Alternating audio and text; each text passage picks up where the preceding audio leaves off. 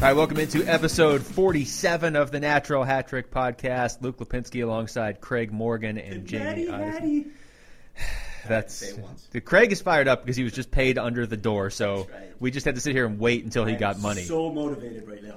He refused to start the show until he was paid under the door. He was standing at it, scratching at it. Like a dog. Yeah, just looking and just waiting, throwing his hands up. Where is it? And then just before we hit record, Keith came through, slipped the check under the door, and now we can have a all podcast. Is well. Video or it never happened.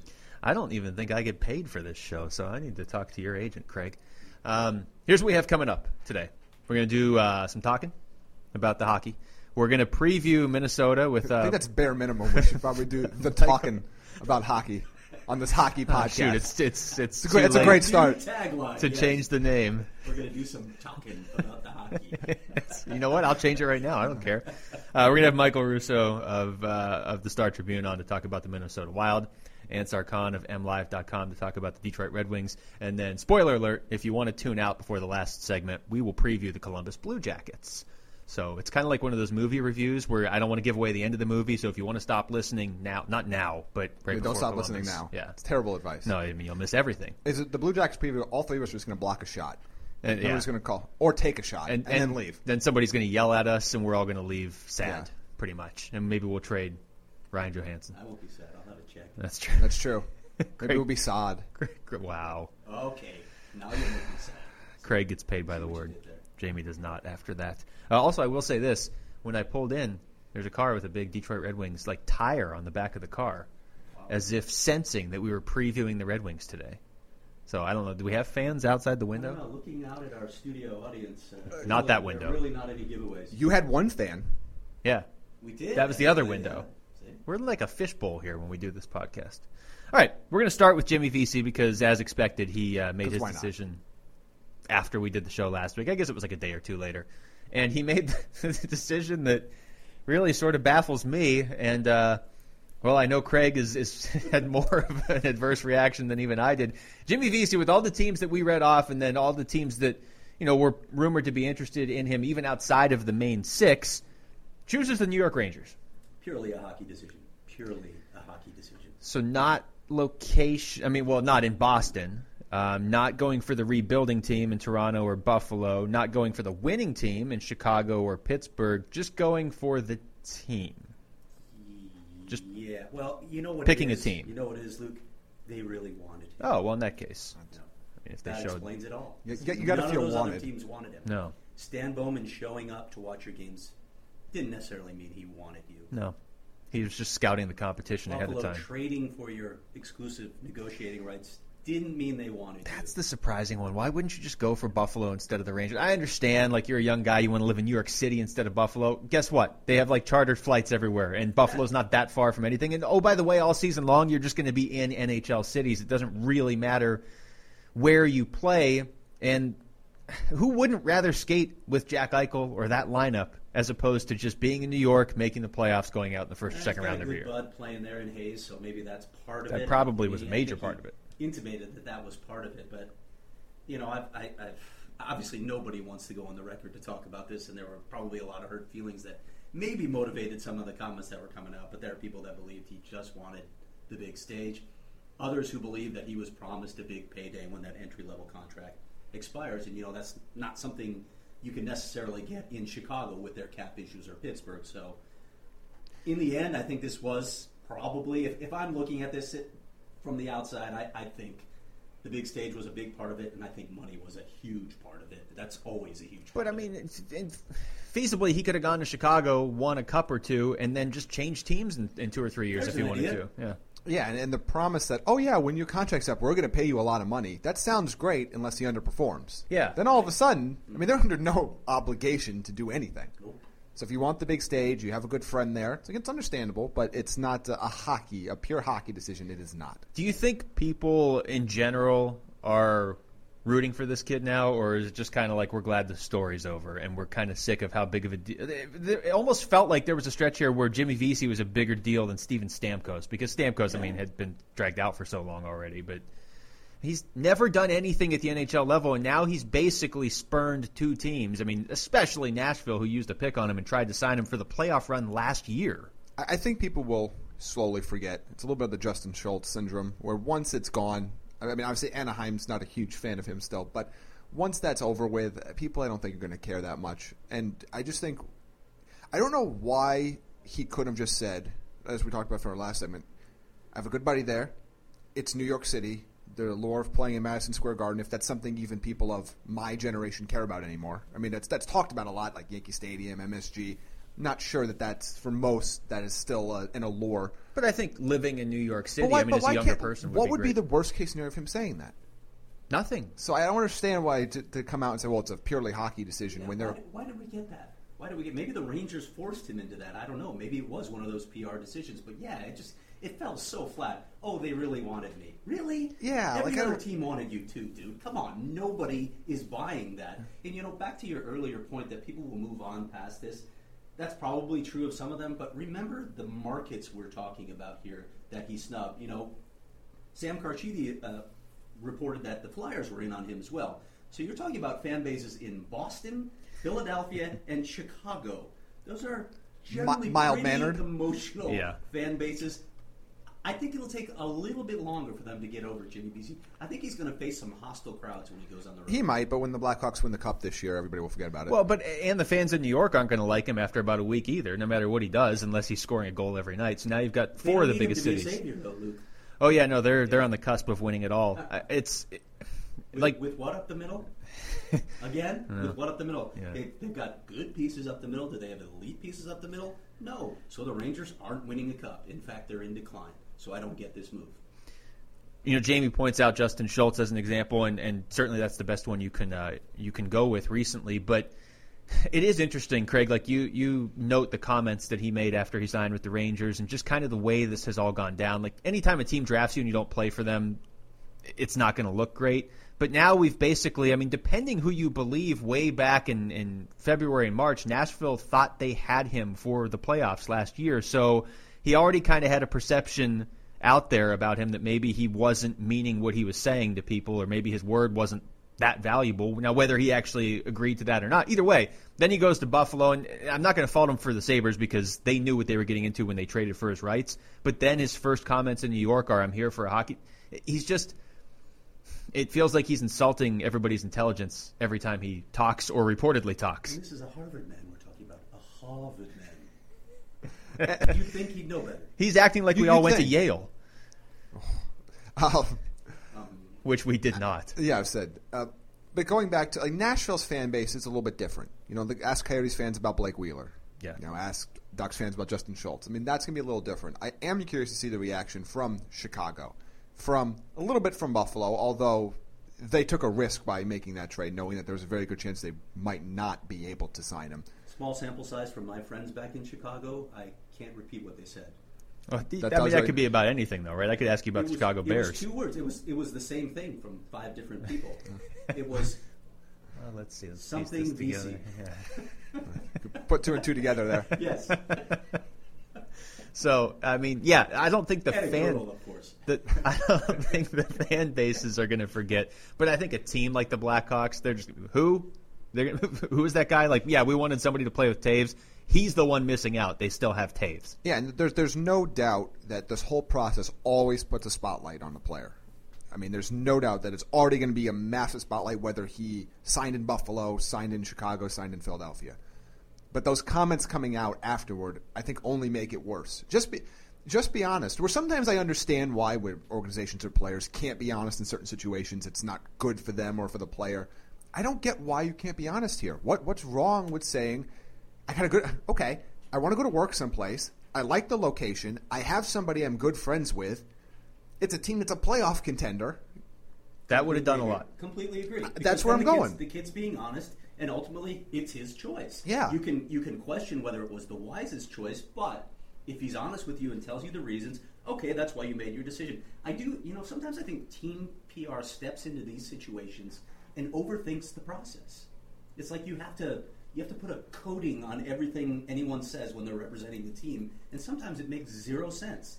honesty would have been the best thing here. I agree with you completely. It would have made a lot of sense to just be straightforward. It would have made, I think it would have been more understandable to people if he was saying, yes, this is a hockey decision. I went to Chicago or Pittsburgh, the last 2 Cup winners. Or if all along he was like, look, I'm from Boston. I want to play in Boston. I'm going to play with the Bruins. That makes more sense to people. Nobody would have faulted him on that one, right? Even though, of all the teams on the list, wow, you chose Boston? Really? Okay, but yeah, he grew up there. It would have made sense. So now, I mean, he's saying it's a hockey decision.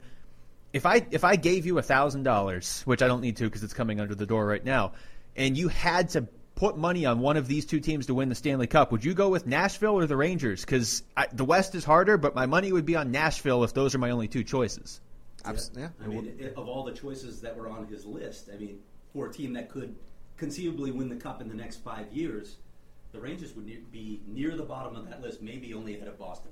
Yeah, and again, I think the point is simple. It's not just the way the fan base reacts to you, but the media as well. If you're just honest, the way that he is going to be framed from here on out is going to be completely different, because if you take him at face value, which is what he is asking you to do, it's a very questionable choice to call that a hockey decision. So if you're just honest the whole time, the whole scope in which he is viewed changes if you're just honest here. And I just think it just puts even more pressure on a player that still has exactly 0 NHL games under his belt. Yeah, look, I mean, if he goes out there and puts up 25 goals this year or something, then people are just going to move on, and it is what it is. But if he starts slow, he's going to – you're playing in New York, you're going to hear about it if you start slow. But you're also going to hear about it from everybody else too, because then everybody's just going to talk about how this kid was so hyped and acted, right or wrong, he acted like he was the Connor McDavid of this summer. Except McDavid just got drafted, but he acted like he was as good of a player as McDavid. And in this case, even if the team struggles and he does okay, he's still going to face those questions. Yeah. He has there's almost no, unless they are very good and he is very good, there's no way he's going to avoid it. And on the topic of hype, you can make the argument that media drove a lot of this during a dead period in the NHL season. There's definitely something to that. Yeah, there's something there. But first of all, how many agents does Jimmy Vesey have? I can't keep track of them because every time I turn around, somebody else was being quoted from his camp. They certainly drove this as well. They enjoyed it, and you know what they're doing as agents, but they didn't help their client in that respect either. Well, you shouldn't have agents. Like, just one is... I guess I get it if it's a company, but it was hard to keep track. Well, he needed 29 other agents to tell all the other teams no, so he had one for each of those. And then he personally told the Rangers yes, I guess. All right, we can stop talking about Jimmy Vesey until about midway through the season now. The Dallas Stars add... one of the few players out there that I think we were all scratching our head we were verbally scratching our head like 2 weeks ago as to why he was still out there, if you can do such a thing. Jiri Hudler to the Dallas Stars. Guy had 76 points 2 years ago. I don't think anybody expects that again, but if he chips in like another 45 to 50 for that offense, it's unreal what they could do. Yeah, strength on strength. Now, we can talk about this that actually make them a better hockey team overall, but they can't play goal. Or defense. Yeah. They've got issues in both of those places still. But, I mean, I think, if I'm correct, I can't remember, but I think that they were the top possession team in the NHL last year. Is that correct? No, I think LA was number one, but Dallas was in the top 5. Okay.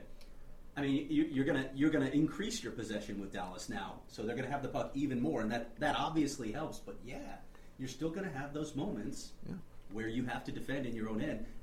They lost all their defensemen too in the offseason. Yeah, they're going not to sign any of those guys. They still have the same issue in goal unless they can pull a rabbit out of a hat and get somebody else. But they have a bunch of rookie defensemen coming up as they try to make the Stanley Cup this year, so good luck with that. Hudler's a good player. He helps their offense. Yeah. But I don't feel any differently about their ability to contend for a Stanley Cup today than I did before they signed him, because it's just adding... He's a good player, but you're adding incrementally to an area you're already really good at. It's like the guy on your street that already has like 9 cars and he goes out and buys another car, but then the guy like 3 doors down doesn't even have a car. He takes the bus everywhere. Like, it doesn't make any sense that Jiri Hudler went to Dallas as opposed to, I could rattle off a dozen other teams that it would have made more sense. There's other teams that either need offense or have a bunch of young players that he could have maybe mentored, whereas Dallas was the leading scorer in the NHL last year. But for him, I think it makes sense in that he's joining a cast that's so talented up front. He's probably going to have a pretty good offensive season. His output is going to be good. And then you look down the road, okay, this is a 1-year deal. Jiri Hudler's looking at his next contract, and by playing with Dallas, you put up those kinds of numbers, it's probably going to help you. But in terms of helping the Stars, I'm with Jamie. I mean, I do think it's going to help them a little more offensively to add yet another piece. It's going to help their possession numbers, but they still have the same issues they had last season. It makes sense for him, but not for that team or other teams like Edmonton or whoever that has young players that need a vet. Him. I mean, Chicago was in on him, but if you believe many of the reports that were out there, but the Blackhawks can't even afford $2 million a season. Yeah, again, it's good to add talent, but if you add a player of his talent level at a different position, it would have helped the Stars more. But what I really want to know, and the important question here, Luke, is if Jiri Hudler was a car, what car would he be in your fantasy? I mean, he'd be a pretty nice car, but not, he's not like he's not a Bugatti, but he's a decent car. So name some names. Is he a foreign car?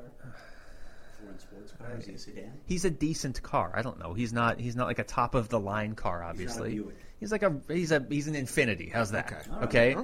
But you guys are getting caught up in the details. Maybe like an older Infinity. Actually, now that I think about it, but still, it's the guy with 9 cars doesn't need a 10th car, whereas the guy down the street doesn't have any car. The guy down the street, that's Edmonton. Defensive core? Who's the guy down the street? Who does he represent? It's a different team that needs scoring. Wow, you guys, I can't explain this to you guys. You rubes all day. Montreal could have used him. Carolina could have. I'm just Montreal doesn't value quality. That's true. They have Alex Radulov, and I don't know what Radulov is, so don't ask me to compare him to a car. Vancouver was reportedly on this. Well, of course they were. Like, what are you doing? No. Vancouver might be the most delusional team in professional sports. Winnipeg, today. They could have used him. Yes, Vancouver. I don't. I'm running through my head. I can't think of another sports organization that it feels like they have no idea where their place is in terms of where they are right now. No, because I think the Cleveland Browns know they're bad, and they could even be kind of exciting this year. There's not really. But they know they're not winning anything. No, this year. Vancouver has no reason to believe they should do anything this year. Yet they're spending like they're a cup contender. Oh no, we should be in on this free agent that's going to help us finish even more closer to 500 than we already were. They're blocking off a couple streets in downtown for late June, just in case they're parading the Stanley Cup around town with Louis Eriksson and nobody else. You guys once again derailed me with Vancouver. Don Maloney signs with the Calgary Flames, not to play, but as a scout. Yes. Well, the way I said it made it sound like third line left winger Don Maloney. Yeah, obviously we have a lot of listeners who follow the Coyotes here, and Don Maloney was their GM until April when the Coyotes let him go after 9 seasons. Had a chance to catch up with him, and as usual, it was a classic Don Maloney. The best quote in hockey, certainly among front office people. I don't think there's a better quote. The first thing he says to me is, "There's only so much golf and tequila a guy can take, so it's time to get back to work." Okay, it's been like 2 months. So Don sounds like he's in a good place. He admitted he knew it was coming. He had a good feeling. I think all of us saw it coming, not just because he missed the playoffs for 4 years, but I think he had a sense. I think he got this sense late in the game that he was probably going about things the wrong way, an old school way where he wasn't involving people in the process, specifically ownership and Coach Dave Tippett, and that created some bad feelings within the organization. They wanted more of a collaborative approach. I wrote about this the day he was fired. Yeah.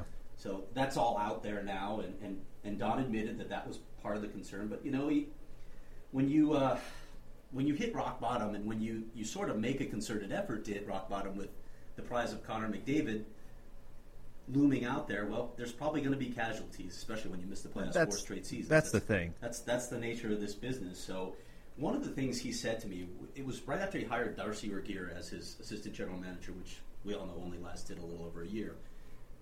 He was excited to get back out and do some scouting. This is one of the parts of the game that Don loves the most. He loves being in the rinks, watching the games, watching the players evaluate. And as he said to me, I think that's one of my few strengths. So he's going to get that chance again. And another thing, I didn't even put this in my Sunday column, but he said, to be honest, Craig, this is sort of ex-GM 101 handbook, okay? You get fired from a team, you go work for another as a pro scout for a couple years, and you hope to get back in the game as a GM somewhere else. Yes, Don Maloney wants to be a general manager in this league again. He hopes this opportunity will provide it. He's going to work with Brad Treliving, who he worked with here, as Brad was his assistant GM for so many years. They have a good relationship, so things fell into place for Don. He was getting paid also, I should mention. Yeah, that's not a bad way to go about things. It's a pretty good situation for him. He's going to get back out in the rinks. He's going to see players again. So he sounds like he's in a pretty good place, and he understands how all this works. We've kind of touched on this in the past, talking about other teams, and I guess I'll just bring it back to Vancouver because why not? How many times have we said the Canucks don't seem to really have direction, or maybe Jim Benning goes out and signs Louis Eriksson because he's trying to save his job. Generally speaking, when you go through a rebuild, the GM doesn't survive. And so you have to we all admire Don Maloney's candor just in the way he talks and conducts himself. But, to your point, Craig, they basically, it wasn't 100% by choice, but when it became clear they weren't making the playoffs, they basically bottomed out and they traded away present assets for future assets, and that stuff's working out. Now you get Anthony Duclair and all those picks from the Rangers. But as the GM, you have to know somewhere in the back of your mind, I'm going to make this franchise better for the long term. I'm doing it, and it will cost me my job. Well, and that's something we're going to revisit later when we talk about the Detroit Red Wings and why we're going to talk about what the playoff streak means to them and whether or not it's actually hurting them. Mm-hmm. This is the other element to it. So we'll talk about that more a little bit later in the show. There's that old saying, it goes for coaches and for GMs, you're hired to be fired, right? It happens. Eventually you're not going to be in this post. But I love Don's attitude about all this. And you know what? You talk to people around the Coyotes, off the record, it's not nothing that you're printing or anything. There's a respect for this guy because throughout the process, from the time he was fired, he took the high road. He wouldn't say anything bad about the organization. He was a class act. And I think they all recognize it. But he maintains that sense of humor. When you get Don alone and he starts talking, he just gives you such great anecdotes. He talked to me about the time when he was the Islanders GM, and he got fired. He says, as soon as I walked out of the building, I'm never going to that barn again. He goes, next year, I'm scouting for San Jose, and sure enough, there I am back at Nassau Coliseum. How many people have walked out of Nassau Coliseum saying they're never going back there again? Now they can actually say it. Yeah, that's true. Now they can park right next to the ice. Yeah, maybe. In Brooklyn. For another year or so. All right, for the final note here before we get into the Minnesota Wild preview with Michael Russo. Jamie, do you have something? I have one note, just a random note. Okay, throw your random note. Is this about football? No. Okay. The Blues are going to name Alex Pietrangelo their next captain tomorrow. Stunner. So, fun fact. We don't have to play the game anymore of maybe we're going to name so-and-so or our goalie or Tarasenko or whatever. Now Craig has a note. What's going on over here? Just keep going with things. All right. I wanted to ask you guys, on the subject of Calgary, since we're talking about Brad, what did you guys think of the signing of Sean Monahan to that 7-year deal? What choice do you have? 6.375. Yeah, to me, I thought that made sense. I mean, I thought they locked him. A guy, they locked him up at a decent price. He could be your number one center, right? Or you could have somebody like Sam Bennett come along and end up being your number one center. You still got the money to sign him. You look at comparables. I cited guys like Nathan McKinnon and Mark Scheifele. He's getting a little bit more than them, but he's been more productive. He has been more productive than them. I thought this was yet another good move by Brad up in Calgary. I continue to be impressed by what they're doing in that organization, unlike most of the other organizations in Canada. The most important. Somebody's about to sing again. The most important thing in hockey right now is to lock up your young, valuable assets to cap-friendly / reasonable deals.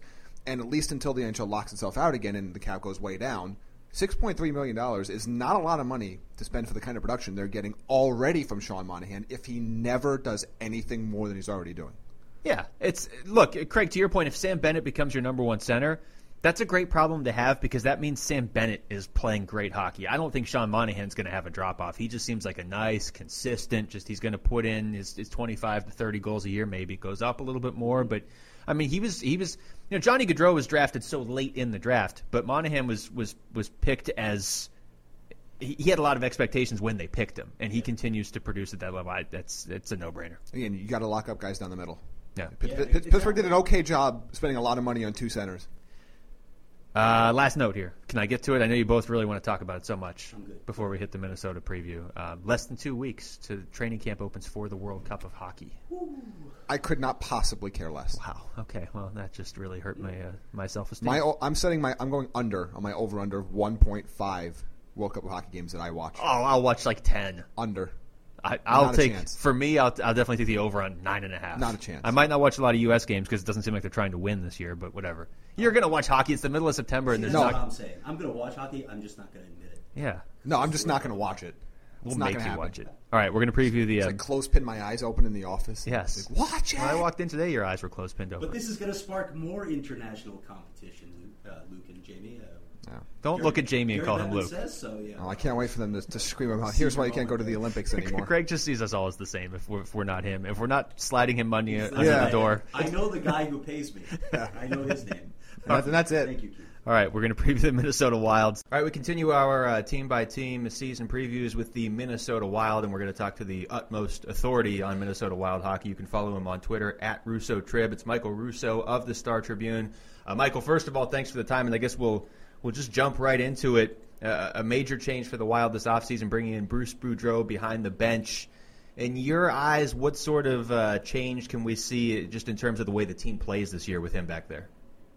I think they'll get a boost immediately just because of the esteem that he comes here with as the guy that's won 8 division titles, had 9 years with Washington and Anaheim, and I think that he'll immediately command that respect behind the bench. This is I think a franchise at the end, just kind of tired of Mike Yeo. I think Mike Yeo is a fabulous coach. I think he'll eventually do a great job in St. Louis when he eventually takes over for Ken Hitchcock, but I think he had an expiration date, and he outlived it here in Minnesota with 5 years here behind the bench. They did well under him, but the hope is that Bruce Boudreau could get them to that next step. And obviously Boudreau is searching for that elusive 1-game-7 victory, but a Stanley Cup victory as well. And whenever a new coach comes in, you always hear they're going to be more aggressive and more offensive and things like that. And obviously, when you look at the Minnesota Wild, the reality is that the personnel is personnel, and they've never had a game breaker since Marian Gaborik, and so you can't magically turn this team into an Anaheim team that has a Corey Perry or something like that. So, I still think they're going to have to stay with that team concept under Boudreau, but I do think that immediately off the hop here, I think they'll get a boost from it. Well, let's talk a little bit more about that, because I wanted to ask you. I think a lot of people are assuming that simply because Bruce is behind the bench, there will be this offensive injection. As you said, personnel is personnel. Will there be subtle changes, ways where they can maybe get a little bit more offense out of the Wild, the existing personnel? I think they finished, 20th in the NHL last year in goals for? Yeah, and they're a team that 2 years ago actually was pretty good offensively. And I think the one area where they've got to get better is on the power play, and that's one area where Boudreau usually excels. They're a team that with their personnel, regardless of not having the pure goal scorer that a lot of teams, especially in the Central Division, have, they have guys that should be able to be scorer. They should have 2 good power play units, and last year their power play got off to just an abysmal start.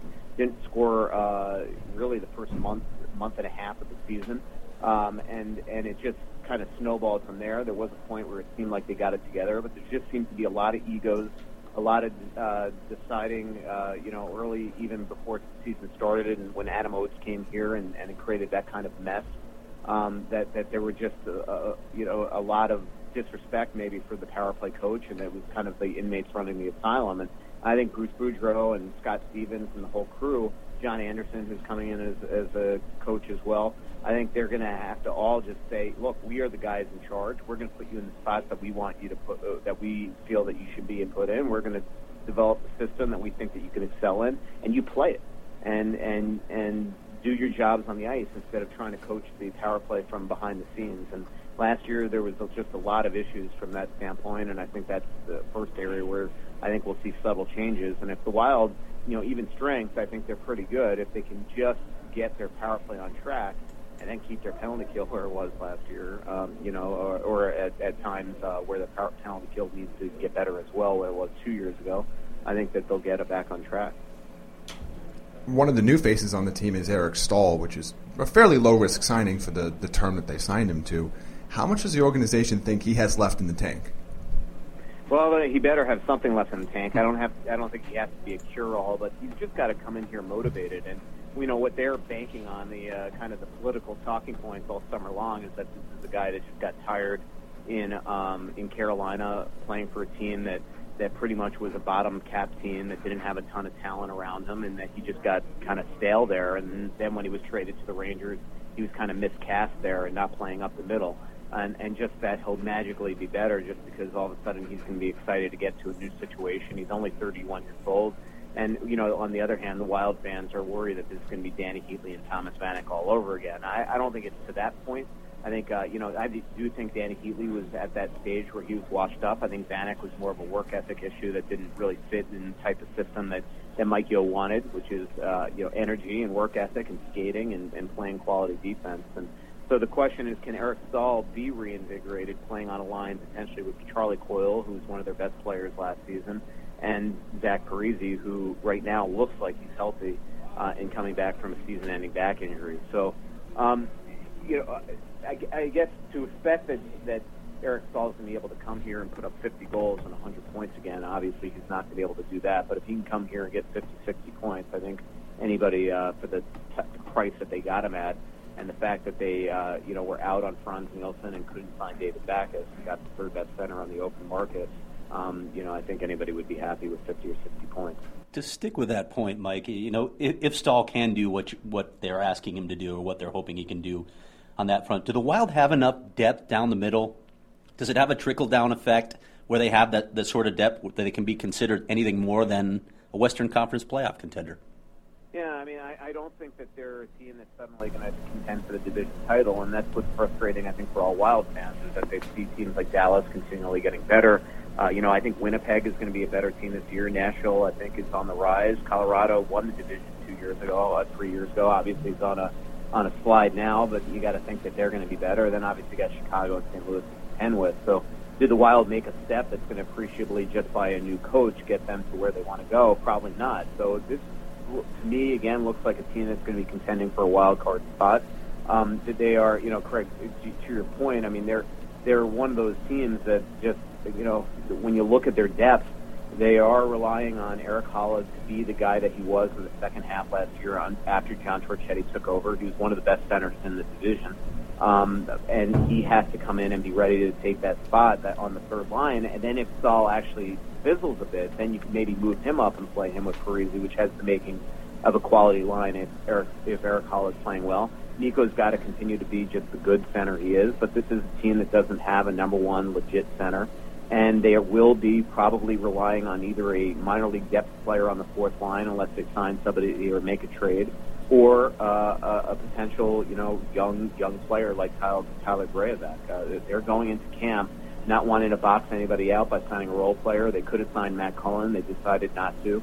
Matt was willing to sign here and be that fourth line center and be a guy that you can move up down the lineup, but they chose not to. So they're going into camp with really only 10 NHL forwards on their team, and the rest are going to be guys that are going to have to make it from the back end on an Iowa team, by the way, that has been the worst team in the AHL the last 2 years, and 3 years ago was the worst team in the Western Conference.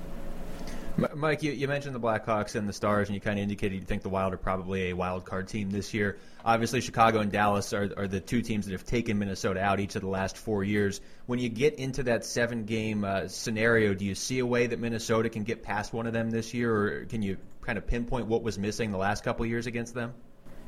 Well, both losses were very different than each other. Against Chicago, they had a great win against Colorado in the first round. They go to play Chicago. They have all this belief because 3 years ago, in the first round, the second round against Chicago, they actually, did quite well. They beat Colorado. Thought that the Wild should have won that series, and then they go and they wind up beating St. Louis last year, not Colorado. This is 2 years ago, and they go into that Chicago series, and everybody in this locker room thought this was our year to prove to Chicago that that we've surpassed them and can go and beat this team and go to the conference final. Then what happens is Chicago almost played the Wild system, and they kind of sat back and waited for the Wild to make stupid mistakes, and then wound up countered, and the Wild never had the lead in any game in that series and just could not score. They could not, like they usually can't, beat Corey Crawford. And the last year was the complete opposite. They scored plenty of goals to beat the Dallas Stars, but they got just terrible goaltending from Devin Dubnyk and shoddy defense. And so, Dubnyk's got to be better, and they've got to figure out a way to score goals. And, I think that's a symptom of a team that's just a bubble team. This is not a team that right now, when they're playing a team like the Dallas Stars, who were very beatable in the first round last year, or when they're playing the Chicago Blackhawks, or when they're playing the St. Louis Blues, they have to be on their A game every single game of that series in order to win, where other teams seem to be able to have that ability to make errors in a series and still overcome the Wild. And they just have to play a perfect series. And so, I don't want to fool anybody in Arizona or anybody listening to this podcast to think that just by getting Bruce Boudreau that this team is going to suddenly make that big step.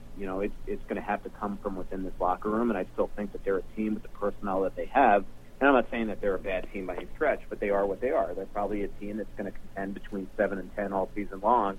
And, unless somehow Boudreau and Scott Stevens supplies that, just energy boost that can keep this sustained throughout the year. On that note, do the Wild feel they can get, and maybe should get, more from their younger players, like Niederreiter, like Charlie Coyle, Erik Haula, etc.? Yeah, I think that's when you look at the Wild and where they kind of lack, inside this division, is that they have a bunch of really good young players, but none of them have turned into that absolute stud at game breaker that everybody thought that maybe Mikael Granlund could become, or Niederreiter or Charlie Coyle or Erik Haula. Erik Haula has been overcome by inconsistency. Jason Zucker is a guy that was on pace 2 years ago before he broke his collarbone for 30-plus goals. Last year he just had an abysmal season. He's got to bounce back this year. Charlie Coyle was absolutely awesome until about February or March last year. Then all of a sudden he went the final. He hit 20 goals, and I think he went the final 20-something games without a goal until scoring in the last game.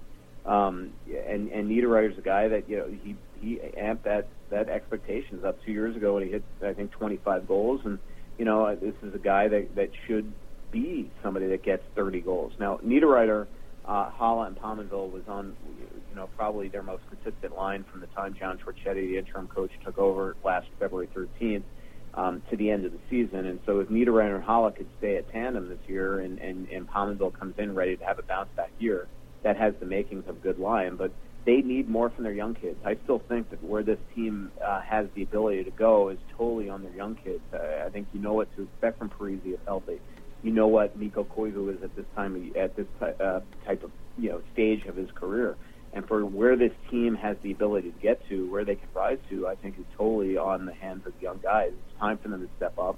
And again, Niederreiter and Granlund are entering the last year of bridge deals, and they're two guys that could wind up elsewhere if they don't have a monster year this year, because the Wild are going to have to figure out a way to, or decide at the end of this season whether or not they're going to commit to them long term. Mike, you've mentioned Parise a couple times here. I just want to ask you a multifaceted question here. I think you've seen him skate already, right? So the first question is he in fact healthy? How much concern is there for that injury to linger or reoccur? And then how much did they really miss him? There were a lot of national pundits almost mocking the Wild last year in the playoffs for the style they were playing, for being a bit dull, but they're without a key piece, obviously. So maybe you can address all that. Yeah, I mean, I think the Wild were anything but dull in the playoffs against Dallas. I think if they were dull, they'd probably win the series. I think they tried to outskate the Dallas Stars, and they don't have Jamie Benn, and they don't have Jason Spezza or Klingberg or anybody like that, and the Wild tried to outscore them, and obviously couldn't do it. Benn was just phenomenal every game in the series. I think he got a point in every game in the series. But back to your first question, I mean, right now Parise says he's healthy. I watched him skate yesterday. I watched him skate today. He looks outstanding. But this is the type of injury. He didn't have surgery on it. He rehabbed it naturally. And this is just the type of injury that honestly can flare up if he's tying at skates. He went for an MRI today. I'm actually hosting a radio show here in the next little bit, and he's going to be one of my guests when he gets out of his MRI. So maybe we'll have an update to the update on how he's doing. But the physical that he was getting today was to get cleared for the World Cup, and that to me is the most interesting thing. Here's a guy that missed the last 3 games of the season, missed the entire postseason round against the Dallas Stars, and the Wild are going to allow him to play in the World Cup and represent the United States. Now, on one hand, that's a good thing. It says that he's healthy. On the other hand, it seems like the Wild show him a step in and say to him, look, this is not a smart thing. We want you to continue to be safe here. But right now he is intent on going, and he thinks this will really get him ready for the season, and he knows his body better than anybody, and right now he absolutely feels 100%. Mike, I know it's been about just a year and a half with Devan Dubnyk, but I mean, he was great that first half season you guys had him. He was pretty solid last year as well, and the playoff numbers aren't great, but like you said, you're facing Dallas. They weren't exactly the same team at that point. What are the thoughts on Devan Dubnyk now, about a year and a half into his tenure with Minnesota? Well, I don't think anybody expected him to put up the crazy numbers that he did after being traded from Arizona 2 Januaries ago, but he was just very inconsistent last year. There were times where he was poor. There were times where he was phenomenal. There were times where he was pretty much average. And in the playoffs, I didn't like his game. He was playing with a hand injury pretty much from the beginning of the series on. That did affect him, but he just gives up the most goofy goals that you'd ever see, and it almost became comical last year. Is that he just seemed one a game was funky, and that really it happened pretty much the entire second half of the season, and then it just didn't stop in the postseason to the point that he was giving up goals from behind the goal line and things like that. So he's just got to be more consistent. This is a team again that we talked about. Just they're not the most talented offensive team in the league. They've got to play structured defensively. But they need rock-solid goaltending, and that's been really the one thing in the tradition of the Wild is that they've always had great goaltending, and he's got to be better. I think that he admits that he had an inconsistent season. It's going to be interesting, as all goalies are going to be affected by the extreme trimmed down equipment, how that affects a guy his size. That really depends on angles and going side to side. But Dubnyk was on the committee. He seems comfortable with the changes, and we'll see how he looks in training camp. How much longer can they count on Mikko Koivu to put the same sort of team-leading numbers he posted last season? Well, I mean, they need a team leader that has more than 50, 60 points. I mean, that's what it comes down to. There's something in the ice here, in the water in St. Paul, that just doesn't allow Wild players to score more than 30-something goals and 65, 70 points. And, Mikko had a really good year last year, but that is, I mean, you're right. I mean, 33, 34 years old. He's hitting the twilight of his career. He only has 2 years left on a 7-year deal. So, he's wrapping up his time here. And, to me, this is less on Mikko and more on just the fact that the Wild haven't been able to develop, a top-notch center. I mean, just an example is that two of the guys that they've been raving about as potential cornerstone centers here for the last 3 or 4 years are Granlund and Coyle, and both guys are coming into training camp looking like they're going to start on the left wing and right wing, respectively. So they're going to start with Koivu, Stahl, Hala up the middle, and probably either Zach Dalby, who's a minor league fringe player, or Tyler Graovac, who's a young guy that they have a lot of hope for, but just has had major injuries and just hasn't reached his expectation level yet. So, right now up the middle, where I think you win in the NHL, I don't think the Wild are up to par. All right, Mike, we need to get to more important matters here. First off, I think you went to Cabo this summer. Is that correct? Yes, I did. I think I'm the only NHL beat writer who has not been to Cabo at this point, so I apparently need further coaxing. How was your time down there? It was just incredible. I honestly, believe it or not, other than like when I was a kid going to, I think, Tijuana, when we took a trip to Southern California, this was my first time ever in Mexico, and it was just an incredible trip. Awesome food. I did get seasick for an 8-hour fishing adventure, which, by the way, was one of the worst experiences of my life. Almost considered jumping off the boat at one point. But it was just a relaxing, really cool trip. Went for 5 days, and it's been kind of the summer of Russo. I've had a ton of trips, and I'm not even done yet. I just got back from Charleston, went to Vegas a couple weeks ago. I'm going to Vegas next weekend. I'm buddies with Eric Stolhansky, who played Rabbit in Super Troopers, and they're filming Super Troopers 2 right now in Boston, so I'm going to go visit that set in early September. It's good so to be Russo. I got a bunch of stuff on the horizon still before training camp even begins. All right, I know you reported on this, I believe it was yesterday, but the Wild have chosen a new goal song, Let's Go Crazy by Prince. Obviously, the ties to Minneapolis make sense. We want to know, we do a thing every week called the Lapinski list here, which is obviously supposed to be Luke's responsibility, but as Jamie will tell you, Luke puts absolutely no effort into it, That's so the other two of us usually have to carry the day. Let's start with this. Is Let's Go Crazy the best goal song for the Wild? I mean, I thought maybe Delirious might be better, but maybe that's something that they save for an actual playoff series win. Yeah, I got to tell you, I hate to be the controversial one, but I am not a fan. I just first of all, I couldn't care less about goal songs. I actually didn't even really like. If you told me right now with a gun to my head, like give you the tune of the Wild's old goal song, I wouldn't even be able to come close, because the second a goal is scored, I'm immediately tweeting and writing notes in my file and writing down on a piece of paper. Like, I'm not just paying attention. But I am just not a fan of Let's Go Crazy. I just, even when they played it, what happened was basically Prince died, I think it was 2 days before the Wild played Game 6 against the Dallas Stars.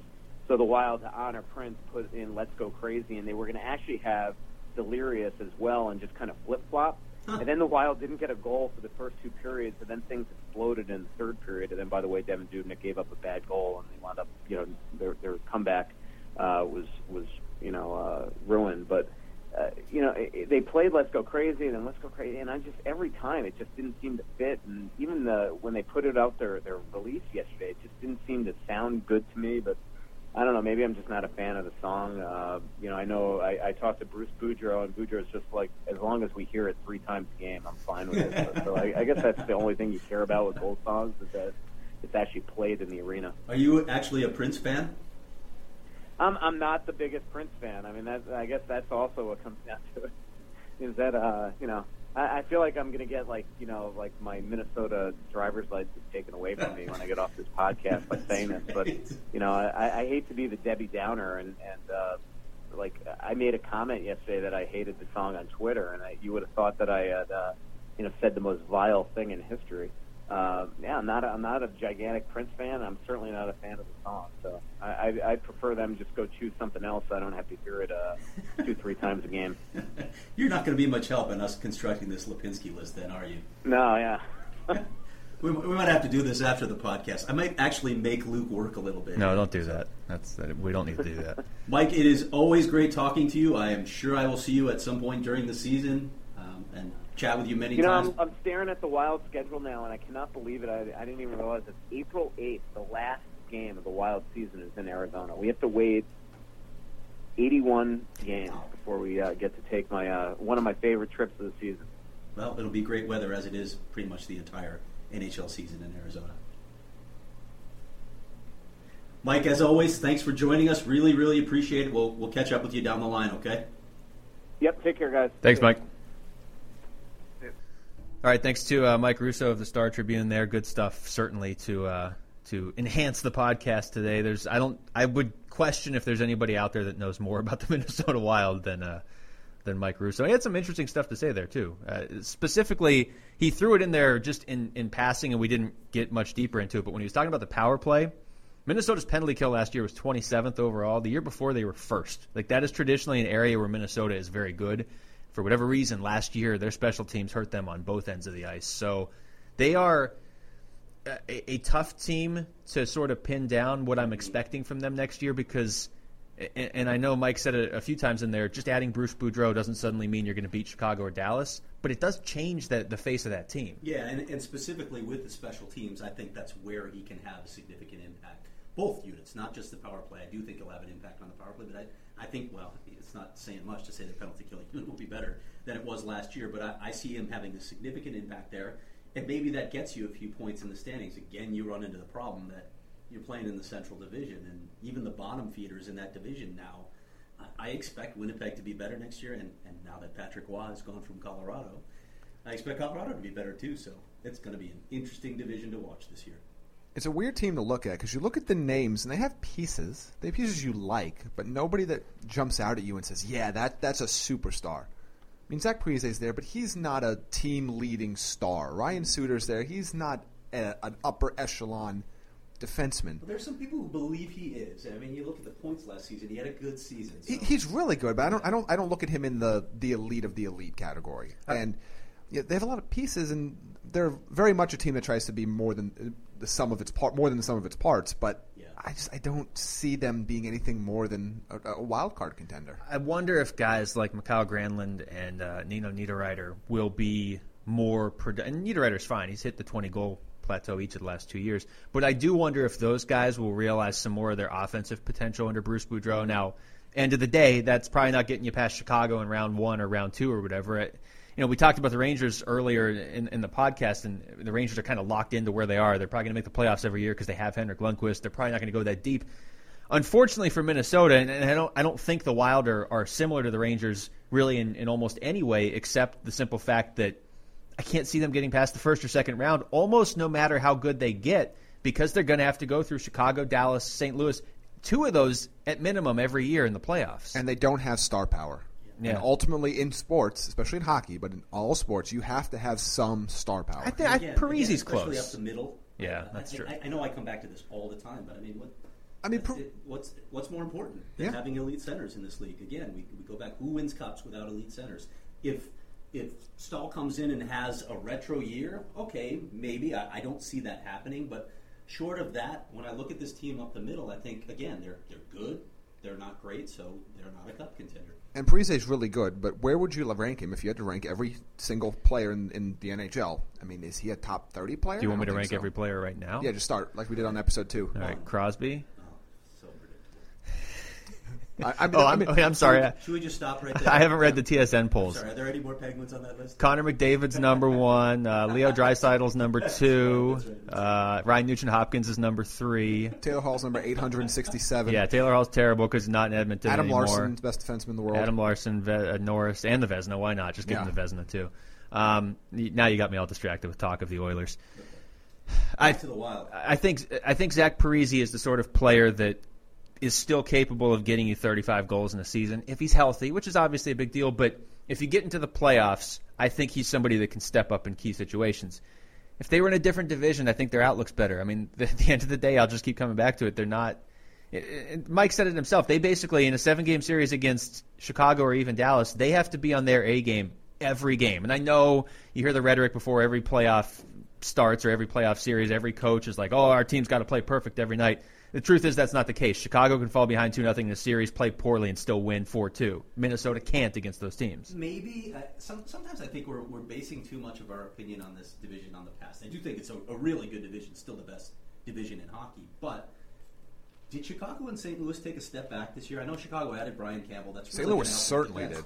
But look at their depth up front. Yeah, but they have real issues with their forward depth. Aside from those ridiculous players they have, the core players, they have some significant issues up front. St. Louis lost a lot in the offseason, and maybe might lose more if they trade Kevin Shattenkirk.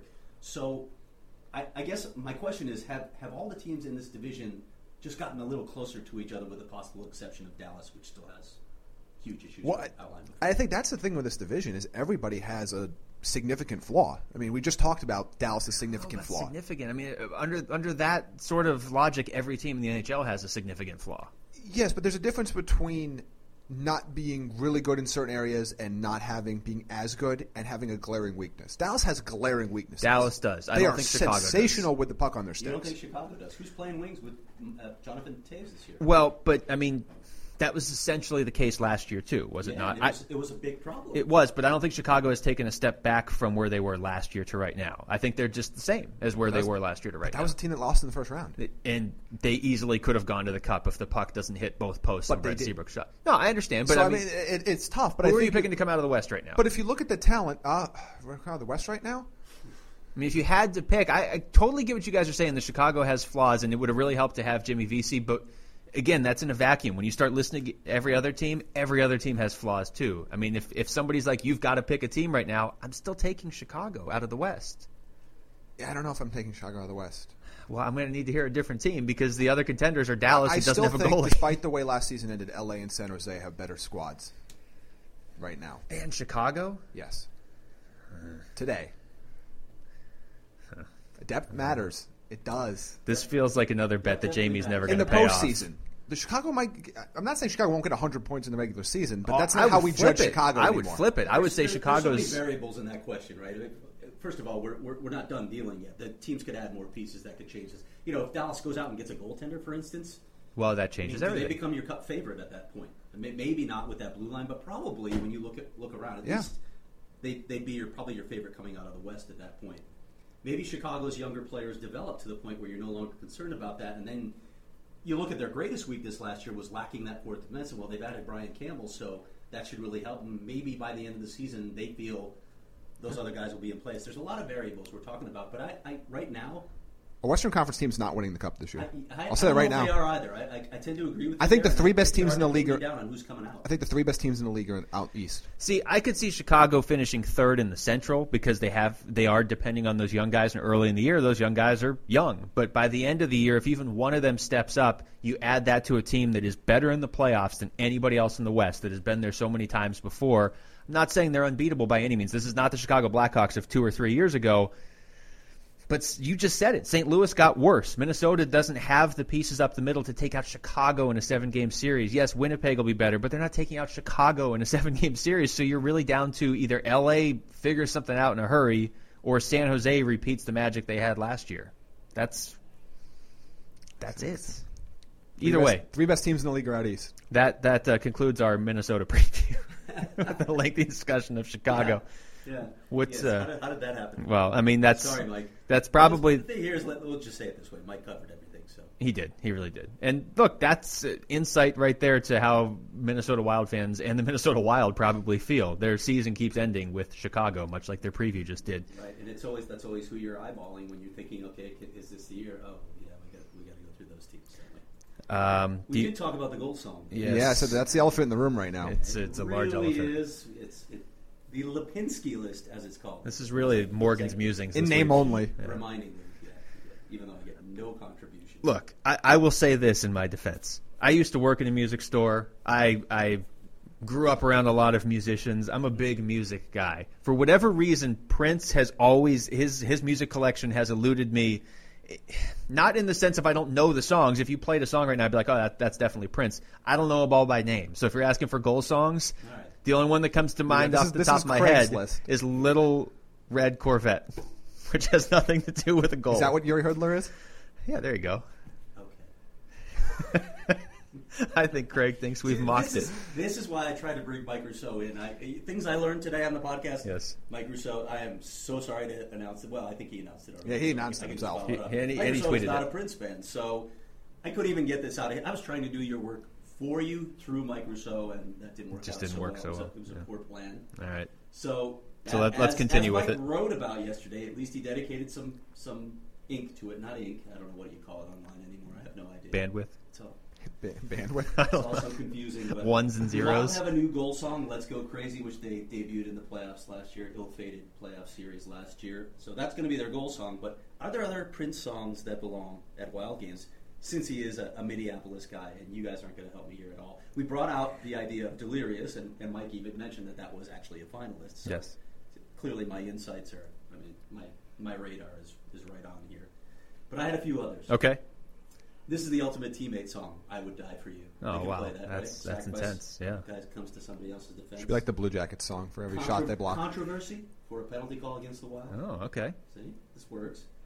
Kiss for the Kiss Cam. Oh, look at that. I know another Prince song. I'm going to break it out in a second. All right, I'm going to drop my last one, and then you guys can take over with your many contributions. All right, to the Lapinski which list. means we'll previewing Detroit. This is a very obscure Prince song. Sometimes it snows in April, and that's simply because it's Minneapolis. Oh, well, look at that.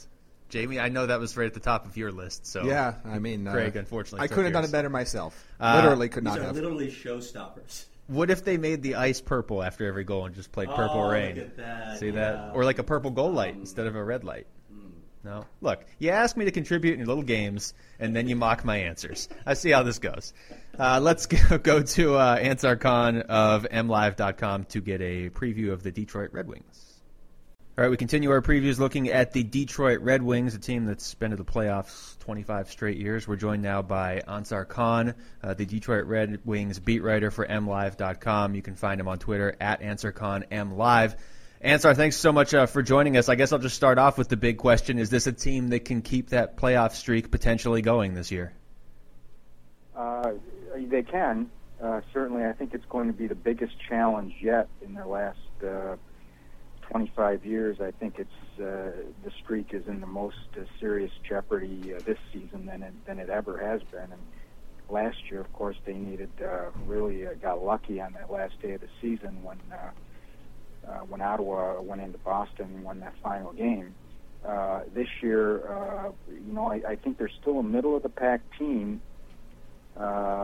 It's going to be tight. I think it's going to go down to the wire like it has the last 4 years, down to the final week of the season, maybe even the final day of the season, the way things are here in the Eastern Conference. And really the key factors for the Wings are, first, Peter Mrazek's going to have to steal quite a few games. He's going to have to really play lights out much of the season and really be their MVP. He's capable of doing it, but the last couple of years he's kind of faded toward the second half of the season. He's got to be more consistent. And the other thing, too, is that last year they had quite a few players really going up and down the roster that experienced a decline in production. And you have to think that at least some of them are going to rebound and be more productive. Guys like Tatar, Nyquist, Sheehan, some of those guys have to get back to the levels that they were 2 years ago. Is the pressure to keep that playoff streak alive actually hurting the team long term? Some people could make, certainly a lot of fans make that argument. They say, why bother, retooling a little bit here and there, adding veteran pieces, just to squeak into the playoffs and lose in the first round every year. Why not just, kind of blow it up a little bit and give the young kids a chance? And that would accelerate, certainly, the rebuilding process. The Red Wings, but the Red Wings, the whole organization really values that streak. It's something that they take a lot of pride in, and they want to keep it going. They want to do what they can to keep it going for as long as possible. And, they always make the argument that, well, you just have to get in, even as, like, the last seed, and you just never know what can happen. And the other thing that Ken Holland always points out is that are the fans prepared, if they were to go into a rebuild, are the fans prepared for several years of being bad, being near the bottom of the league and having top 5 picks, and certainly that doesn't guarantee success, as Edmonton has shown. Thanks for bringing up that example, which we always use for a team that's lacking success. But just a little bit further on that answer, would you say then, and I'm reading this into what you're saying a little bit, would you say the pressure to keep that playoff streak alive then is greater internally than it is from that actual market? Yeah, I think there's a pressure within the organization to keep the streak alive. I think, like I mentioned, I think a lot of fans, just from the feedback that I get from fans, say, let it go. It's not that big a deal. But again, who knows? I mean, if they were to, when the streak comes to an end, and if this team does go into a rebuild and experience several years of really bad hockey where they're just not competing for a playoff spot, I think a lot of those fans are going to probably wish for these days where they are a middle of the pack team and fighting and scratching and clawing just to make the playoffs. All right, let's look at this team a little bit, the roster, the offseason. And the big story this offseason was, where is Steven Stamkos going to land? There was a lot of talk that he might land in Detroit. A lot of people felt that the Wings offseason was sort of built around landing Steven Stamkos. First of all, was that accurate? And if or if not, how do the Wings view themselves now that they have not landed Steven Stamkos?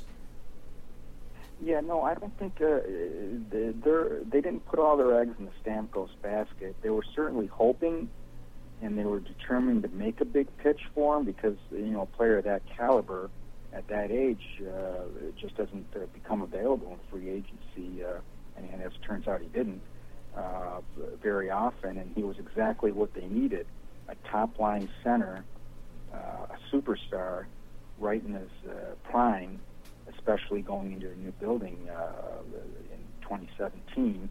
They were hopeful that they could make a pitch and maybe lure him, but it's not something that they thought that they necessarily had a great chance. And as it turns out, he had absolutely no interest. They didn't even return their phone calls.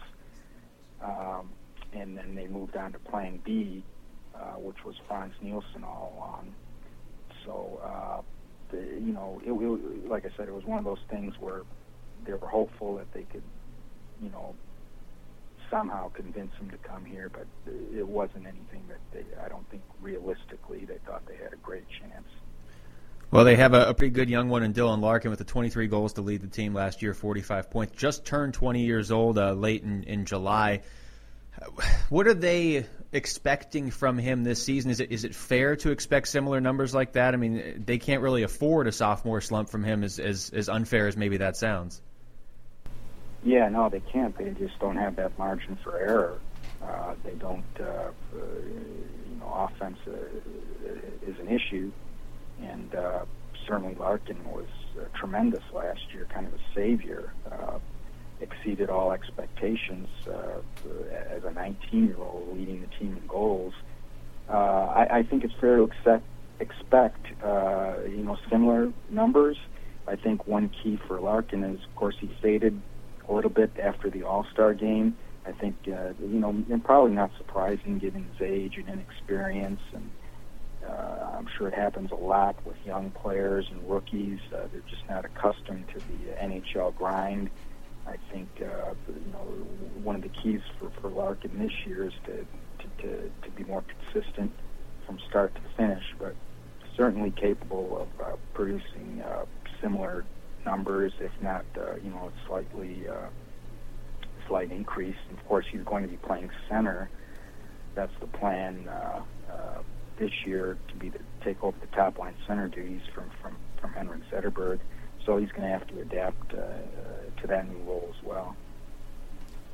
What are the realistic expectations for Frans Nielsen this season, who, no matter what he does, is not going to be Pavel Datsyuk?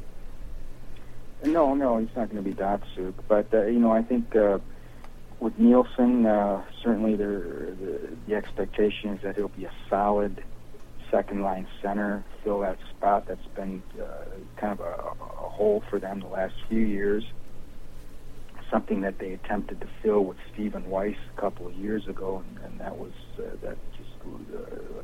a disaster. Nielsen, I think it's fair to expect a similar season to what he had with the Islanders last year, like a 20 goals, capable of 50 points.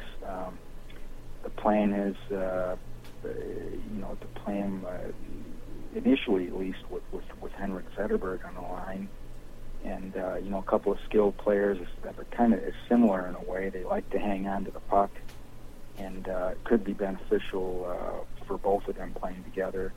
But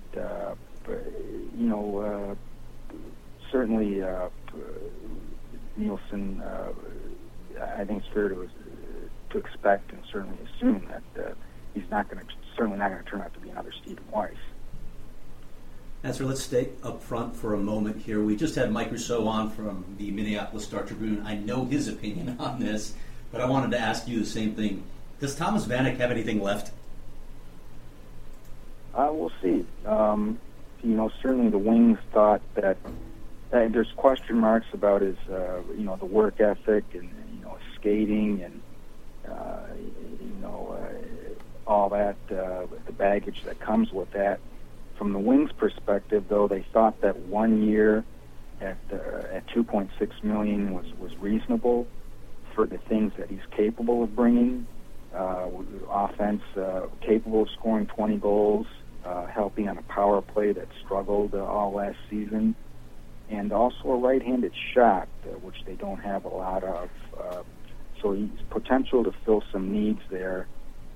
But I do think he's one of those guys that'll probably be on a short leash, and that if he doesn't show something right away, I could see them turning to other options, younger options like Thomas Yurko, who struggled the last couple of years, a young player that showed some promise a few years ago, and possibly Timo Pulkkinen when he comes back from his shoulder surgery, which probably won't be till November or later. Ansar, I guess along those lines, one of the names in the prospect pool that we've heard a lot about over the years is Anthony Mantha. I just wondered how close you thought he might be to making this team this year, or is there another prospect we should be keeping an eye out for? Mantha, I think Mantha is going to be caught in a numbers game right at the start of the season. I would expect him to start in Grand Rapids, unless they have like a rash of injuries or he just really makes it impossible for them to send him down after training camp in the preseason. He's a player, and he's got to play with other skilled players. He's certainly not a checker or fourth-line player. He's an offensive player. So if he's not in that role on the Red Wings, then there's no point in having him around. He's better off in Grand Rapids to start the season. Certainly hasn't developed like they hoped when they drafted him and after his prolific junior career. but they're also not ready to give up on him. Simply because he brings elements that this team just doesn't have, with that size and the just the potential to be a pure sniper, goal scorer. He's a different kind of player. They've got a lot of small forwards on their team, and he brings potentially brings a different dimension. So I think they're going to be patient with him a little longer. Switching the focus to goaltending, do you think there's a market out there for Jimmy Howard? No, there isn't. At least not right now, and there wasn't this summer. As we saw, there was just very few teams looking for a goalie, especially one with such a hefty contract.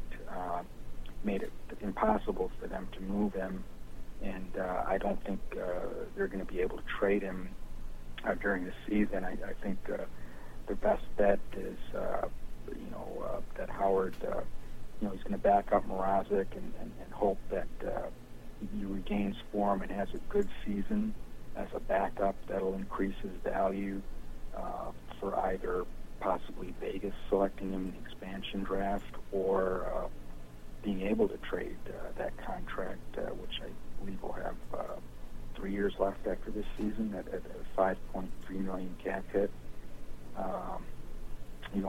It's still going to be tough with all that money left on the contract to deal him. But it'll start with if he bounces back and has a real good season, and increases that trade value. But I would expect him to be with the team from start to finish this year. Ansar, I wanted to ask you about this blue line. Curious how the Red Wings view the blue line right now. They certainly don't have an elite defenseman in the mold of Nicholas Lidstrom, but it doesn't look like they have an elite defenseman on this roster, period. I want to get your thoughts on that. I want to know if you think there's any way they could still acquire one before the season begins and what it might cost. Yeah, I don't think they'll be able to do it before the season begins. They over the summer they talked about Cam Fowler. They were interested in him. They showed interest in Shattenkirk, but the prices were too high in both instances, and they probably looked at others too. And I think what's probably going to happen is they're going to start the season here, see how it goes, and then just reassess. And if things aren't going well, maybe then they have a change of heart and are willing to give up something that they've been reluctant to do. So I'm sure it probably cost them either Tatar or Nyquist, or maybe a top prospect, which I'm pretty sure they'd be reluctant to deal somebody like Mantha or Athanasiou or a high pick. They're certainly not going to trade their first round pick, but I'm sure the second round pick will be in play. So I think they'll reassess, see how it goes, and then go from there. But it is a concern. The biggest concern is their defense, especially now you don't know. Nicholas Kronwall had all sorts of knee issues last season, and now he's had to pull out of the World Cup because of the knee, and we still don't know whether or not he's going to be ready for the start of the season. So a lot of questions on this defense. Ansar, good stuff. Thanks for the time, and we look forward to reading your updates all season long on MLive.com. All right, so there you have it. The Detroit Red Wings, 25 consecutive years without missing the playoffs. They will look to make it 26 this season. They got about as close to missing as possible last year. It came down to the final day. And Jamie, I know you've been particularly critical of the Red Wings. I'm assuming that car out in the parking lot with the Red Wings thing is not yours. It is not yet. But but you are working on a purchase. Yeah, well, we'll see what happens with it. Let's lower the retail price of it a little bit. But, we talked a little bit about this, and we mentioned it earlier in the show when we talked about Don Maloney and the Coyotes, about how, it's very easy for a fan base and even for us to say, hey, and I've said it a lot, the Detroit Red Wings need to rebuild. They need to make sure that there's better sustained long-term versus just trying to keep a streak alive that in the scope of things, doesn't really mean a ton. I mean, unless you're actually winning a cup, it doesn't mean a lot. Once they've missed the playoffs, 2 years later, it won't mean anything. It won't matter. And again, right now, if you're just kind of just putting bandages everywhere just to kind of hope that you can keep this streak alive and not actually be a cup contender, seems like a waste of time. However, as we just talked about, internally, there is that pressure. And part of it is because, A, you're trying to sell a fan base on to buy tickets and that you're good. And B, because, like we talked about before, you don't always survive a rebuild if you're a general manager, a team president, or a head coach. I guess I sort of agree with what you're saying in theory, and Ansar said it a few times there of just, maybe it does mean more to the Red Wings than just a typical hockey fan in Arizona or LA or New York might think it actually means to the organization. And so I hear the argument of, look, where is this ultimately getting you at this point? You've won cups in the past. If you have to bottom out for a couple of years to get back to the point where you're not the 8th seed in the East every year, that's ultimately the best thing for your program. But what does that actually look like? Is that just trading away pieces that you have right now and hoping for a really high draft pick? I mean, the years of Connor McDavid and Jack Eichel and Austin Matthews are past. There's not a player like that in next year's draft. No, but they have a lot of young talent, and I think the biggest thing is the perception of it. I mean, when we talked about them being in the middle of the Steven Stamkos sweepstakes, why? Well, okay, I see what you don't add a player of that caliber or somebody close to that caliber. I mean, we've talked about it a zillion times with Louis Eriksson, and again, Louis Eriksson and Steven Stamkos are not the same player, but the point is you don't bring in that type of a talent to a team that should be rebuilding, and they shouldn't go after a talent like that. But Thomas Vanek, I mean, you're not paying him anything. No, but you do wonder, is he taking up a spot? If they don't have room for Anthony Mantha because Thomas Vanek is playing, that doesn't help that team long term. It might help that team this season, but it doesn't help that team long term. We don't even know if it'll help them this season, That's really. True. Yeah. Let me play devil's advocate for a moment here. We play that game every week on the show. We do that. We need to do it with New Jersey. Yeah, we did. Did we? Yeah, we did devil's advocate of devil's advocate. That's fine. It's New Jersey. Okay. Anyway, moving on. Back to my point. When you look at the young players on the Red Wings roster, some of the forwards in particular come to mind, like Dylan Larkin, like we mentioned, Tatar, Nyquist. Can this team ever truly bottom out? But that was kind of my point. Like, Jamie's right. You don't want to be blocking guys like Mantha from playing at this point if you're just trying to sneak in and point to that streak. I don't think Red Wings fans are going to go away if you miss the playoffs one year. That's a pretty resilient fan base. So if you're finishing, if you're drafting 10th, you're drafting 12th, does it help you that much? I don't know. That's the thing. I mean, but, maybe signing... Maybe you don't need to sign Franz Nielsen. Maybe something like that. And I think that's where the change comes in. It's not so much they're not going to be Edmonton. They're not going to be in the number 1 pick race because they're further along with some of their assets that they're not going to be that bad. But why do you now? I mean, you also don't want to be in a situation where you have all young guys, as we've talked about on the show a million times. You have to the blind leading the blind there. But you wonder why they're going after free agents like Franz Nielsen, like Steven Stamkos, like Thomas Vanek, and I'm not sure those are the players that are going to – you're spending a lot of money to just get yourself in a position to be stagnant. Well, with Stamkos in particular, I think some people probably have a different opinion of Steven Stamkos than you do, James. Yeah. Yes. You will never be his agent. Franchise player, because young players like that don't go on the market very often, as Ansar said. So maybe you feel that's a piece that you can actually build around, and then you look at your center position and you're feeling pretty good about that. If you believe Stamkos is that player, so maybe you feel like you can accelerate that process. But back to the other names, Franz Nielsen, I don't get it either. That felt like we didn't get Stamkos. We have to sign somebody because we just lost Datsyuk. Because I'm looking at, I'll be honest, I have a different viewpoint on Stamkos than Jamie does, but if you add Stamkos to a team with Zetterberg, who's still, relatively effective, and Nyquist and Abdelkader, who puts up 20 goals a year now, and Tatar, all of a sudden, that's a team that I could see winning a playoff series, assuming Peter Mrazek plays well. I mean, the biggest issue, and we hit on it with Ansar, is the defense, and they tried to address that in the offseason. I mean, I don't know. There is something admirable about having a streak like that, but I think it becomes more admirable if you have that streak and you're able to start back on the upswing while keeping that streak going. If you just have that streak and then it eventually ends anyway, it's not as good. Speaking of not as good, here's the Columbus Blue Jackets preview for the season. A team I'm fairly confident we will never discuss as a team that has made the playoffs 25 years in a row. Now I hope we're still Or doing 5. this podcast in 26 years, just despite, well, they'd have to make it every year. So in 137 years. The Blue Jackets have never won a playoff series. They've been there twice. They've won a grand total of 2 playoff games in their franchise history. A lot of people thought they'd make the playoffs last year. Honestly, I was one of those people that thought they would sneak in as the second wild card at the start of the year. They were a hot pick to start the season. 2 weeks into the season, they were 0-8, and they had a different coach, and everything looked different. And at that point, obviously, it's even after signing Brandon Saad.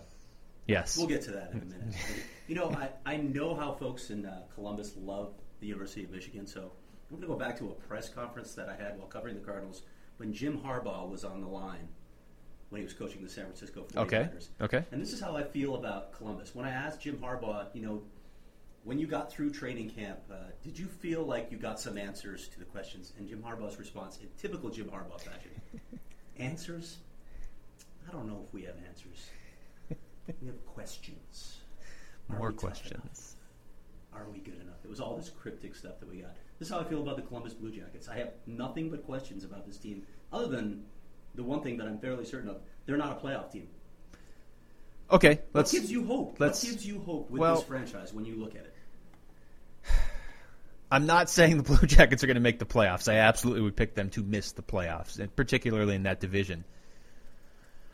But people were picking them to make the playoffs last year, and other than Ryan Johansson, who have they really lost, and they've added Seth Jones. Well, some people were. But, I mean, grand scheme of things, a lot of it comes down to how you feel about John Tortorella.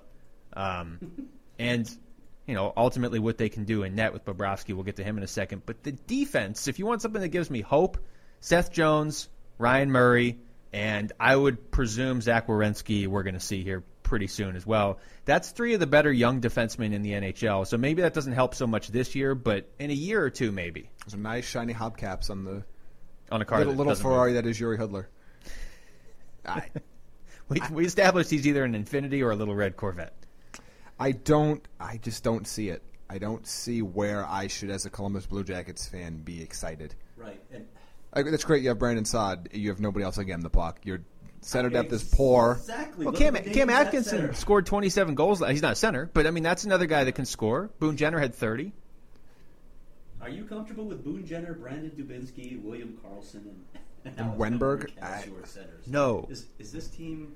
I don't like their forward depth. I don't like half of their defensive core. Well, I wouldn't have traded Ryan Johansson. So, I mean, we've already parted ways with where I would have run this team. But I do like Seth Jones, who they got back, and they do have guys that can score goals. And I have to assume Nick Foligno, who scored 31 goals 2 seasons ago, is going to score more than 12 this season, correct? He has to. He gets named captain, and he suffers a 19-goal drop-off. That wasn't a question. That was a statement. Well, he was playing a lot with Johansson for a while there, and he's gone. He's not going to be playing with him much this year, is he? No, not unless he ends up in Nashville, too. So I don't necessarily see that massive rebound coming back.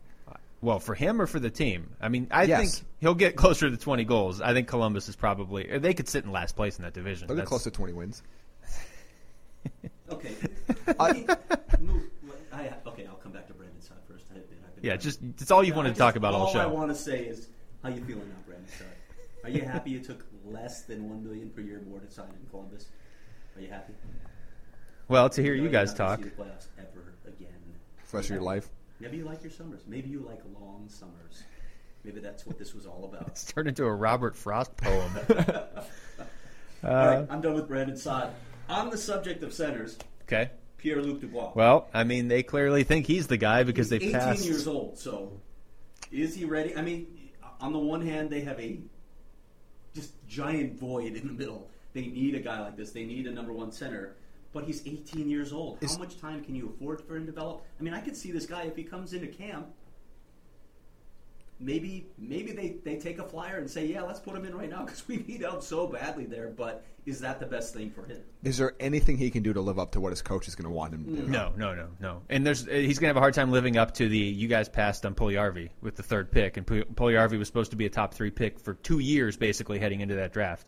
He's going to have he's got quite the road in front of him. What is his best case scenario? Because the comp that I see everybody, all the scouts throwing out at him, if he achieves everything to the highest degree, his game would be like Anze Kopitar. I mean, if he would become Anze Kopitar, then Columbus will be fine. Then they made a good pick. Yes, then they'll be fine in 2 or 3 years.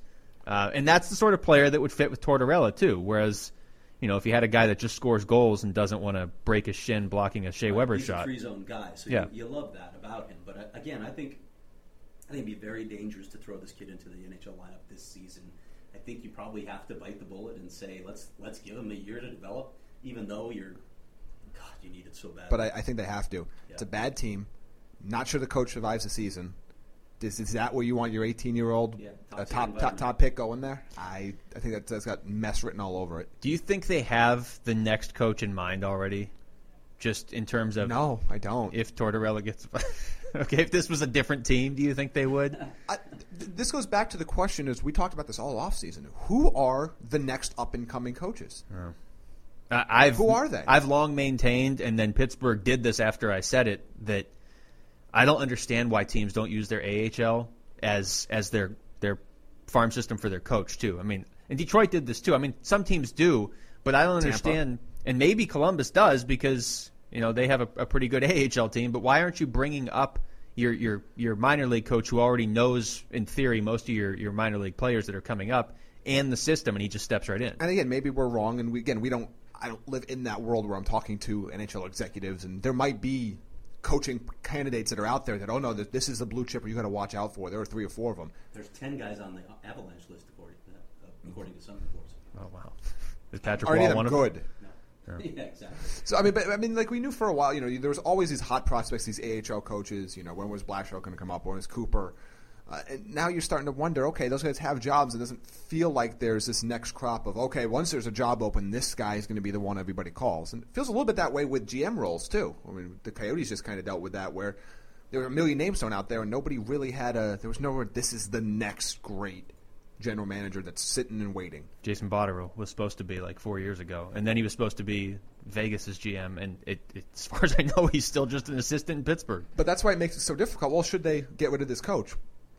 Well, maybe, but I have no idea who they can replace them with. I would the whole reason I asked it is I would hope you're going into the season, if you brought Tortorella in last year with the hope that, and you also traded Ryan Johansson, which I have to feel like Tortorella had something to do with, that you're assuming he can get you back to where you want to go. But because he is such a unique coach that can burn out a younger team, I would hope somewhere in the back of your mind you're thinking, okay, we have this guy if we have to make a midseason change. So we're not just making changes every other year. Well, what are the expectations for them this year? Because Bad. They're not what they were beginning of last year. No expectations. So that helps. Anything they do is gravy. Who are they better than in the Metro on paper? I mean, who are they better than in the league on paper? Vancouver. It's not a long list. What about the Sedins? Yeah, I mean, might be decent. The other thing with Columbus, and they kind of worked their way out of this a little bit by buying out Fedor Tutin, but if you looked at the situation they were in terms of no movement clauses before they bought him out, they were basically in a situation where they were going to almost either have to expose Cam Atkinson or Boone Jenner or somebody pretty good that you could foresee being one of the top 2 or 3 picks in that expansion draft, because Dubinsky has no movement, Foligno, David Clarkson. Yeah, and we can talk about their contract situation. Scott Hartnell. The money they have tied up in curious places as one of the issues Columbus is facing. But I think we've covered that before, actually. It's bizarre, and that definitely handcuffs you moving forward when you have money tied up in the wrong places. Yeah. So, I mean... you asked earlier why they went with Dubois over Puljujarvi. I think that's simply the position. Yeah. They believe Dubois can be their number one center. So, I mean, he wasn't slated quite that high in the draft, but I think everybody had him as a top 10 pick, so maybe it's not that much of a stretch. You get into that danger area of drafting for need rather than talent, but this team has just such a gaping need that if they felt those 2 prospects were close, you pick the center. Yeah, I think more than anything, it's going to be criticism that he faces if Puljujarvi goes to Edmonton and basically does what everybody thought he would do. And it's not like he's in the greatest spot either, but we'll get to that Edmonton preview at some point here. And that's going to be a fun one. If that team is getting better, he's going to be surrounded by some decent offensive weapons, whereas Dubois really isn't. And again, his game translates all the way 200 feet up and down the ice, so it's to the casual fan that sees Puljujarvi putting up 22 goals as a rookie and Dubois putting up 11, it's not going to go over well. I think to kind of wrap this up a little bit, too, is what do we expect from Bobrovsky? Because we have seen a vastly different talent, skill level from him throughout his career. if there's any chance this team could be even competitive, it's because of Bobrovsky. But are we going to get the Bobrovsky of last season or of 2 or 3 seasons ago? I just think it's hard for a goalie to maintain that level of play when you're not a good possession team, when you're facing a lot of shots, when you're facing a lot of chances repeatedly. It's just not going to happen. You can't stand on your head repeatedly. So maybe it'll be better, but I don't see that being the turning point for this team this season. I don't think he's the wild card that could change their fortunes. So 4 years ago in that shortened season, he wins the Vezina, and he was good. But I mean, now you can look back and say, well, that was a shortened season. Maybe that was not because you want to diminish what he did, but because he only had to start 37 games. Yeah. Well, he's been starting about 37 games every year since then because of injury, and so now that gives you a little insight into why he was able to do it for that half season. Last year, his goals against was .275, his save percentage was .908, and he started exactly 37 games again. Those numbers aren't going to get it done on Dallas. Maybe on Dallas, but they're certainly not going to get it done on an offensively challenged team like Columbus, who, with Tortorella, is trying to win more games 2-1 than 5-4. And so if your goalie's letting in that many shots, that save percentage, that's not acceptable. And it's going to result in potentially a pretty high draft pick next year if they don't figure something out. Are we done with Columbus? We are. Please. Let's who we got for next week here? All right, joining us next week on the podcast as we roll through all 30 NHL teams. I like this. I don't know who it's going to be. And one almost NHL team. Yeah, that's exciting too. That's not next week, though. What were you saying? Oh, you're talking about Vegas. Yeah. Oh, wow. Let the cat out of the bag. What? He didn't. You did. You said Vegas. You've also definitely mentioned that on the show at least 2 or 3 times. That's true. I'm excited for that one, actually, because they seem to. Have you noticed, by the way, Vegas is making news every week? Maybe is it the dead part of the season where people are just anxious to report on the scouts that Vegas has hired? It's good marketing by Vegas. They're kind of like the NFL. They want to be in the news 52 weeks a year. All right, we want to get to who we have next week. We're going to talk Washington Capitals. I assume that's one of the 3 teams that Jamie was mentioning. Ooh, nice. Okay, all right. In the NHL. But we get Washington Post reporter Isabel Kershudian. Just said that. Kershudian. Oh, great. That's going to be an interesting name to say. Those Armenian names. So I'm going to let. Actually, she is kind enough to have it on her Twitter handle, the pronunciation, so you won't butcher it like I just did. She's a good writer. Fantastic, and really excited to get her insights. We're going to talk Nashville Predators with the Tennesseans' Adam Vingan as well, another terrific reporter, and we'll be asking him about guess who the third team is we're going to talk about. Well, traditionally we seem to have sort of a weaker team as the third team. Is this Edmonton? It is. Oh, boy. Nice. All right. Edmonton next week. It's a big week for us. You'll be interviewing me.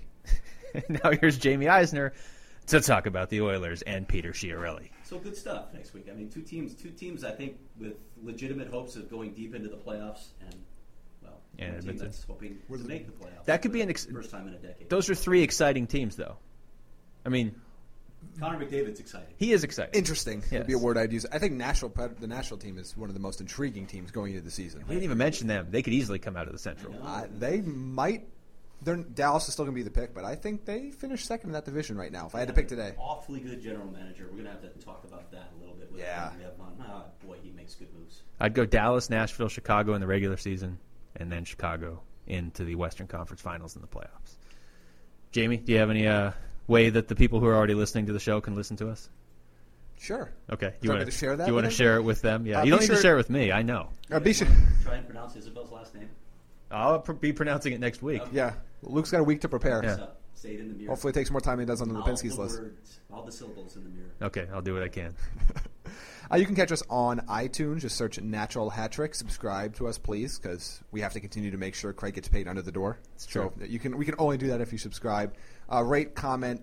Let us know. We're always down for any compliments, criticisms, critiques. If you really hate the show, make sure you let Luke Lapinski know and nobody else, because Craig and I are very fragile. Yeah, I can take it. They can't. And otherwise, you can get us on Google Play, TodaysSlapShot.com. Also follow us on Twitter. Luke's made a Twitter account, as you might have seen last week. Is it The Natty Hattie? It is The Natty Hattie. And I will continue. Pass along, Luke, some Lapinski list ideas, too. That's true. If the listeners want to give us some Lapinski list ideas, we can use them. Yeah, we're definitely going to have a listener's question segment at some point. Okay. Tends to struggle with those, so please feel free. Pass those So yes, at the Natty Hattie. Craig tailors them to his own strengths. And Luke reads everything you send him at the Natty Hattie. So make sure if you have any comments, criticisms of Luke Lapinski, just in general, not just because of this podcast, but just his commentary on the radio or when he fills in for Vince Marotta at Arizona Sports, whatever critiques you have. For Mom, Luke. if you're listening and you want to criticize me, that's another way you can do it. That'd be perfect. All right. Yeah. Anything else here before we wrap up? Anywhere else where they can send you complaints? No, I think that's it. Do you have an email? If you have one of those planes that can fly by with the tagline behind it, that's creative. if somebody buys a plane, those are really delayed reactions. Not Friendster. If somebody just wants to fly one of those planes, like you said, with the banners outside FanRack Sports headquarters, we will address it. We will answer your question. Definitely. If you go to that kind of effort, we will certainly answer your question. Yeah, that's a fair point. Or you could just tweet us, and it would save you about a couple $1,000s. All right, that was episode, 47? Was 47, which we did not name because there are 3 players that ever wore that number for the Coyotes. Yeah, and they didn't play for the Coyotes for very long. So next week will be episode 48. That's called foreshadowing. That is how that works. All right. That is our numbers work, Luke. Correct. For Jamie Eisner and all his rich sarcasm, for Craig Morgan and all his rigged Lapinski list games, I'm Luke Lapinski. Thanks for listening to the Natural Hat Trick Podcast.